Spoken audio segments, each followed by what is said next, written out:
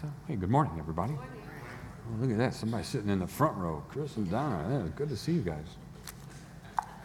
Well, it's just unusual. I'm sorry.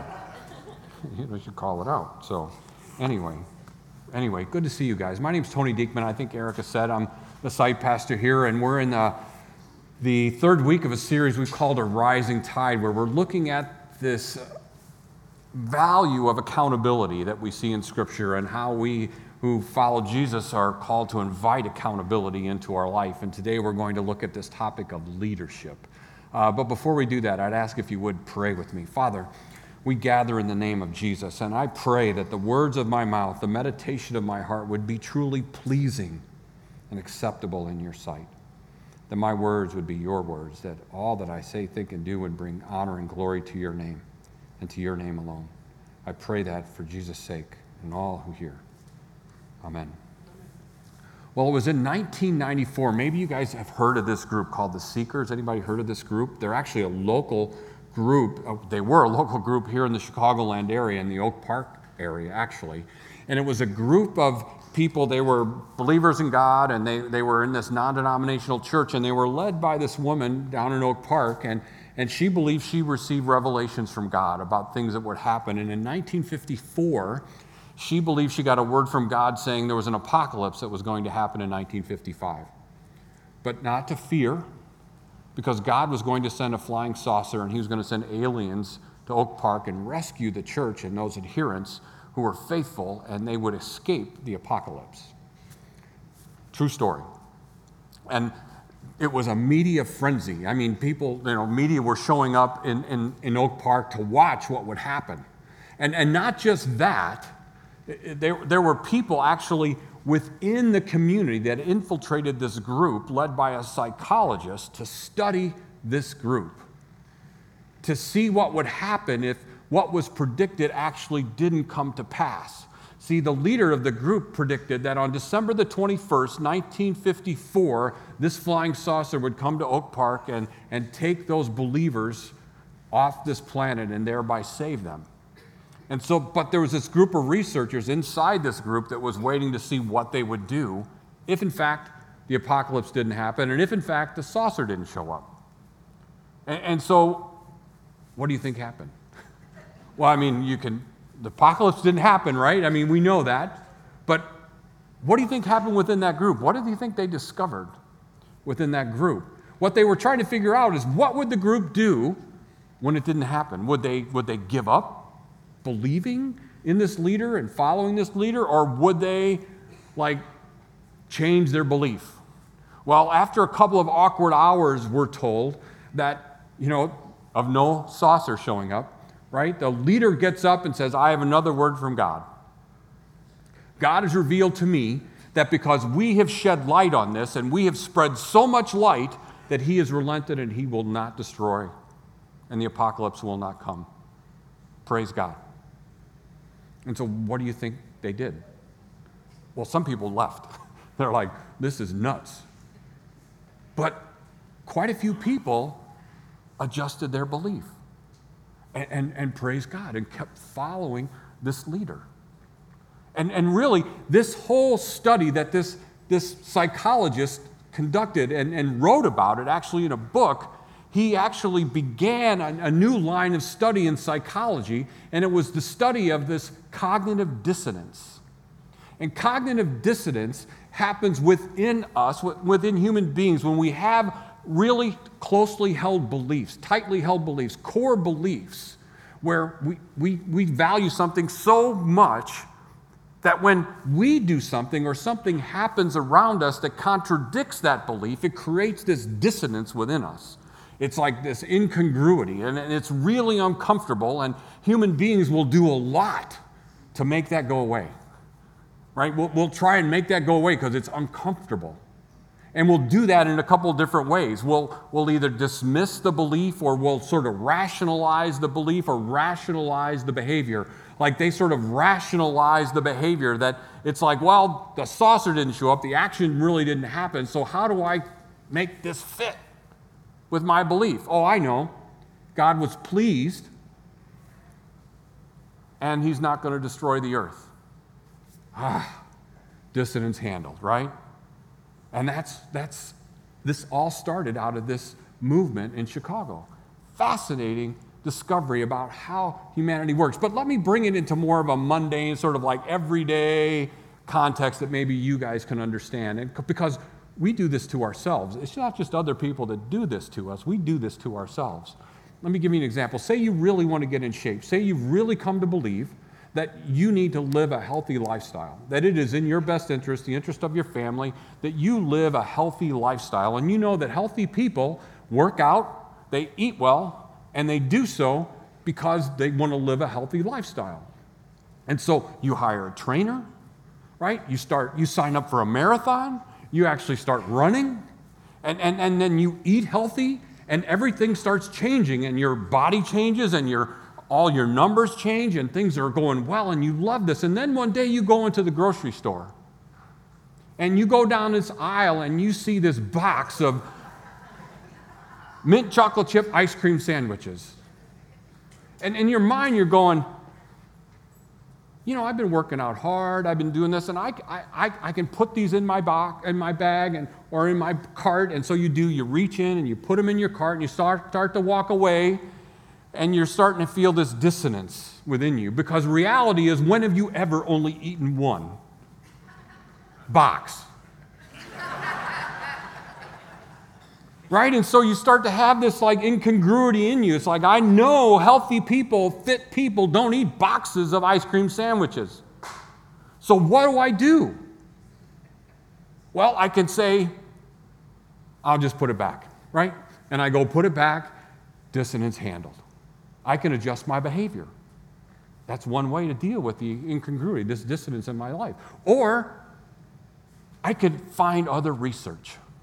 Right? I could find a researcher that tells me that science has yet to prove that eating excess amounts of ice cream is bad for you.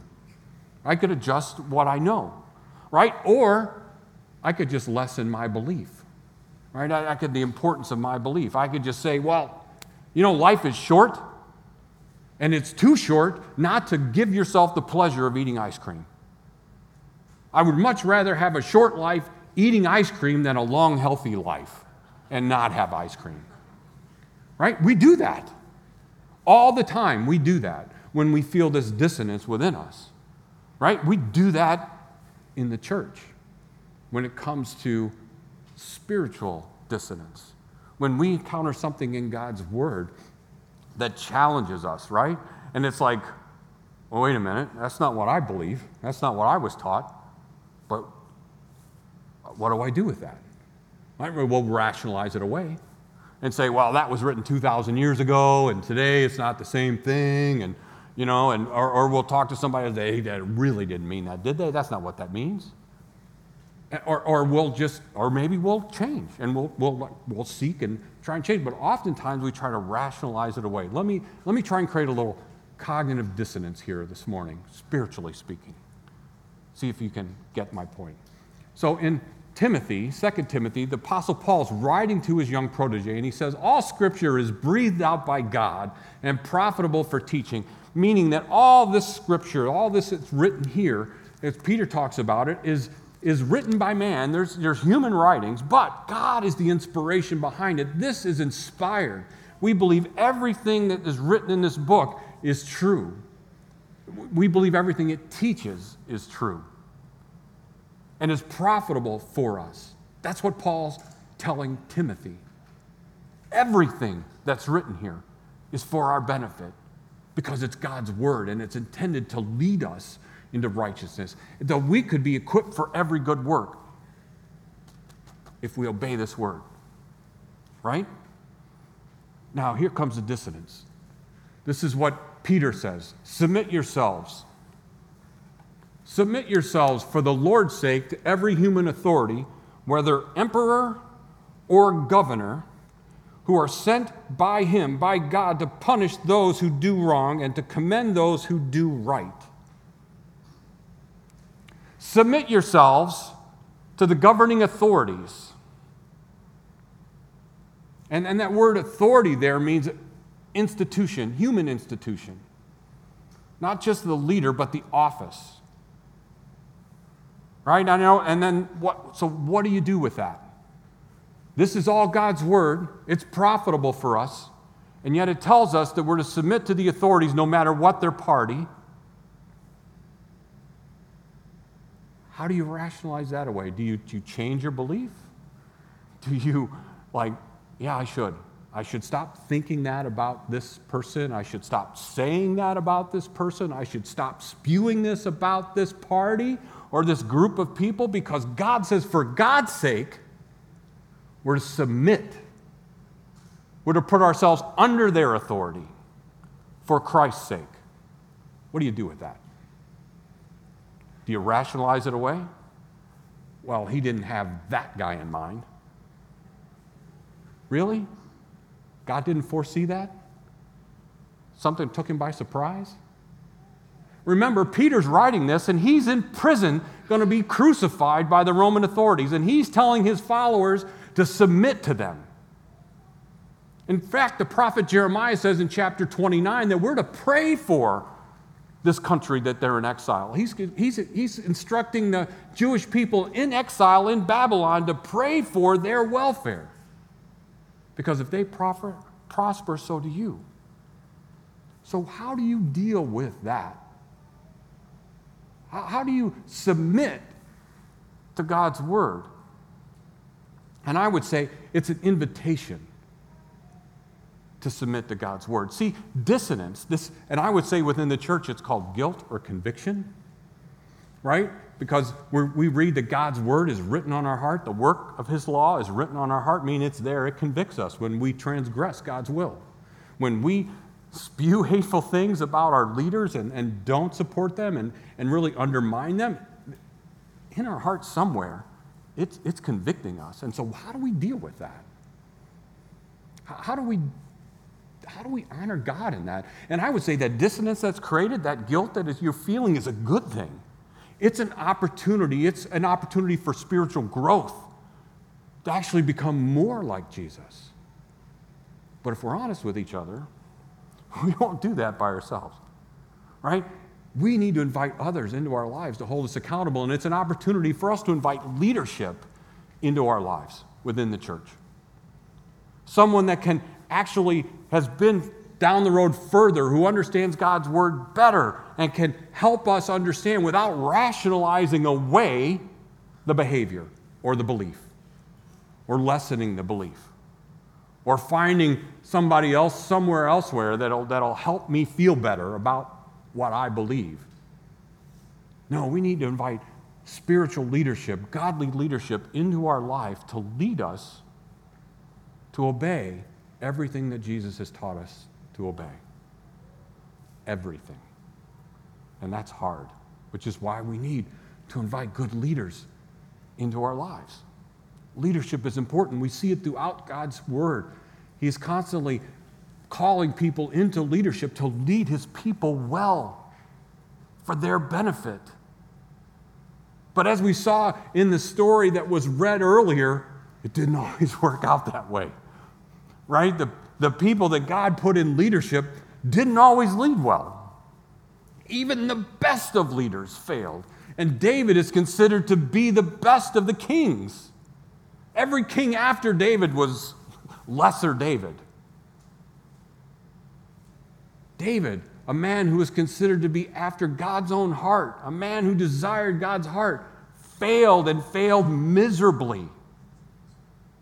I mean, you heard it read, right? I mean, here's the king. He should have been off waging war in the springtime, because that's what kings do in the spring.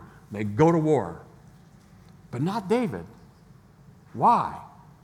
Well, chances are this isn't the first time he saw the woman on the roof, right? But this is the first time he actually did something about it. And chances are he didn't share that plan with anybody else.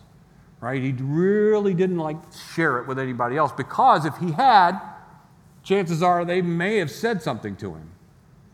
And so we're all along, David's already rationalizing his behavior.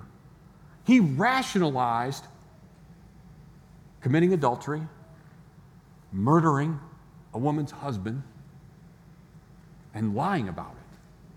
He rationalized all that away, knowing God's law, right? thou shalt not commit adultery, thou shalt not commit a murder, thou shalt not lie, thou shalt not covet thy neighbor's wife. It couldn't be any clearer. David knew all this, but yet he rationalized it all away. He dealt with that dissonance within his heart, like maybe, I don't know, it doesn't say, but maybe it was like, I've been king a long time, and I've gone through a lot. Saul tried to kill me, and I've worked my tail off, and my wife isn't happy with me, and don't I deserve a little happiness? Life is short, right? Don't I deserve a little ice cream? And so he rationalized it all away. Some horrific actions. And in this example, we get a great example of how not to lead. And a great example that no matter how good a leader you are susceptible to failing and to falling and to rationalizing away things that you hold dear and believe fully, but you'll find yourself in a place where you're doing something that you look and go, well, who is that guy? Which is why we need leaders in our life. Which is why David was blessed to have a leader, a spiritual leader in his life. See, the very next chapter, after David has sort of like rationalized it all away. In fact, here he goes and sends a messenger back to Joab, which was, remember, the leader that he had convinced to put Uriah out front. He said, don't feel bad, right?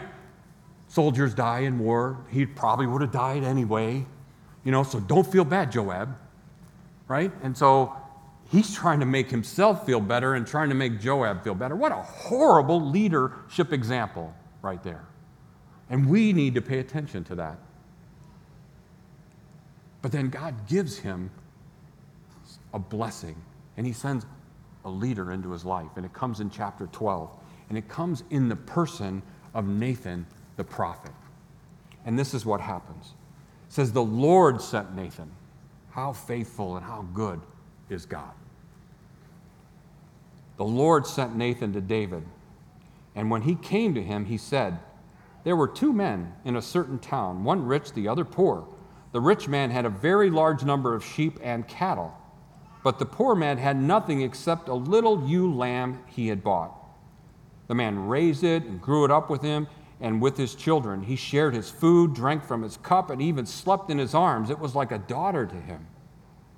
Now a traveler came to the rich man's house, but the rich man refrained from taking one of his own sheep or cattle to prepare a meal for the traveler who had come. Instead, he took the ewe lamb that belonged to the poor man and prepared it for the one who had come to him. David burned with anger against the man and said to Nathan, as surely as the Lord lives, this man who did this must die. He must pay for the lamb 4 times over because he did such a thing and had no pity. Then Nathan said to David, you are the man.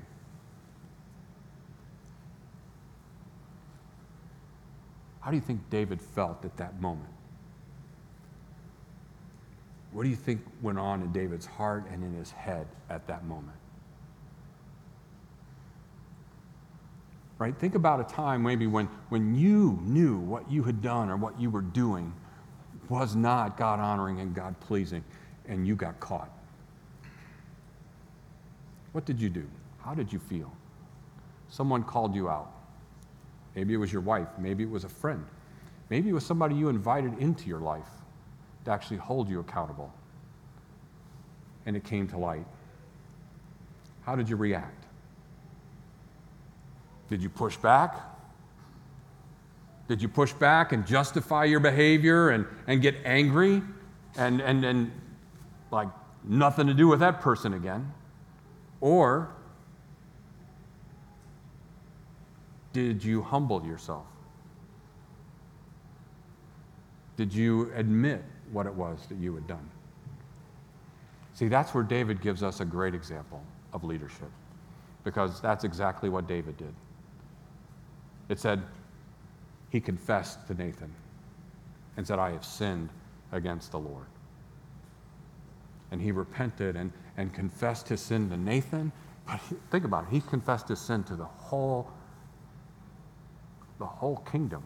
This has been recorded.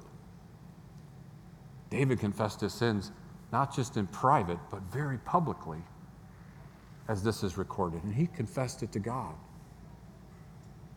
And as a result, Nathan was restored, or David was restored. He was still a horrible leader in this example. But yet it reveals the graciousness of God, that if we are faithful and confess our sins, that he is just and will forgive us. See, we confess our sins because it's an opportunity to grow, to be more like Jesus, to understand that we are sinners and that we can't live up to that example. But yet God loves us, and he will give us an opportunity to confess. He'll give us this dissonance, this guilt, this conviction in our heart for our benefit, if we'll take it, if we'll actually seek after leadership in our life, to seek, actually look, live, and love like Jesus. If we truly believe that the way we live says a lot about what we believe, then we would invite leadership, somebody to lead us in this life, so that we wouldn't have this horrible example for the whole world to see, something that undermines the church, undermines my life, wrecks my family. See, a lot of people, nobody, I don't believe, in this room wants to fail. I don't believe any of you came here this morning hoping to fail in following Jesus. No, I believe every one of you want to follow Jesus. None of you want to fail. But the truth is, very few of us take any steps not to fail. And the step that we must take not to fail is to invite somebody into our life to help lead us, to teach us to obey everything that God has commanded us, not to make us feel better. We need the uncomfortable work of somebody to lead us and admonish us when we've gone off the path. That's why Solomon, David's son, writes this: wounds from a friend can be trusted. Having a leader in our life call us out, admonish us, it's not comfortable. It hurts. David, I'm sure, when Nathan called him out, that had to just just completely undid him. But it was for his benefit. It can be trusted from someone who is following after God and who cares about you. Who cares not just about you, but your soul. Right? That's a friend. That's a true leader, somebody who's seeking after God, not just for themselves, but for you. But he says, but an enemy multiplies kisses. Don't worry about it. Right? Life's short. I've seen your wife. Right? Don't worry about it. You're only human. Right? God will forgive you. Right? That's an enemy speaking to you. They multiply kisses to make you feel better. Right? It's exactly like Paul says to Timothy again. He says, a time will come where people will not put up with sound doctrine, not sound teaching. They don't want to be admonished. No, they'll gather around them a great number of teachers to tell them what their itching ears long to hear. And he's telling Timothy and us that to say, resist that urge to gather around you others to tell you what you want to hear. Because there are plenty of people out there. Misery loves company, right? And we'll gather around ourselves people that'll make us feel better, when we need people that'll actually help us be better for Jesus' sake and for the sake of people that don't know him. That's what we need in our lives. We need people leading us. God has called people into the church to lead. In fact, he's called every one of you to lead. But he's also called every one of us, every single one of us, to obey spiritual leaders. This is what the writer of Hebrews says. We're to obey those leaders and do what they say. Their work is to watch over your souls, not just their reputation, but your souls. And they are accountable to God. Right? So if you're seeking to be a leader, understand you're held to a higher authority. And in this text, we realize that all authority comes from God. And so find someone, seek after someone who will be a person that understands the responsibility of leading, and someone who actually cares about you. Not someone who's self-righteous, who judges you, but somebody who actually cares about you and will tell you the hard things. Not joyfully, but out of love, because they care about you. And the writer of Hebrews says, seek out after those people and obey them, because it is good for you. It is good for every one of us to have someone in our life to hold us accountable. That's why I love this church. I don't serve here alone. I serve with other leaders that hold me accountable. I invite people into my life to hold me accountable, that my life actually, it doesn't know, that is more consistent. That there isn't this big dissonance. And I believe and trust these people that if they see it, they're going to call it out. And I desire that, as uncomfortable as that is, because I know that I'm accountable to God. But see, here's the thing I said just a minute ago. We're all accountable to God because we are all disciples, and we have all been given this mandate to go and teach others to obey. Teaching is a leadership role. And you have been given the authority to go and teach, to lead other people. But in order to do that, you must be willing to be led yourself. This isn't something we do for our benefit. This isn't something I do in a vacuum. It's not something you do in a vacuum, which is why we say small groups. Small groups, small groups, small groups. Because we remind small group leaders that they're accountable and that they're to look after your souls and they're to help one another. And you're there to help the leader. And we're there to grow more like Jesus, because when we do, the whole tide rises. And the light of Christ shines brighter as we actually seek to look and live and love more like him. But we're not going to do that by ourselves. And don't you think God knows that too? Which is why he's put leaders in the church. And he's calling us to submit to that leadership for our benefit and for the benefit of those people that are yet to know him. Leadership is a biblical mandate. And it's one we're called to follow, as hard as that may be for us. Harder for some than others. But together, as we hold one another accountable, because we hold our leaders accountable. It's not just our leaders holding us accountable, but us holding our leaders accountable, that the tide rises. And we do so with the grace and mercy of Jesus Christ. Come back next week as we finish up how we do this. Come back next week. Would you pray with me? Father, thank you for this morning and your word that instructs us and challenges us and humbles us and stops us in our tracks. Father, I pray this morning that you would give us a spirit of calm, a spirit of clarity here this morning, that we could sit at your feet and listen to your words and not run or justify or rationalize away your word. Father, give us a spirit of humility here this morning and wisdom to follow after you. Father, we confess to you this morning that we are resistant to that idea. We're resistant to the idea of submitting our lives to anyone. Father, we pray this morning that you would create in us a clean heart, that you would search us and know our anxious thoughts, and lead us in the way everlasting. I pray that for Jesus' sake. Amen.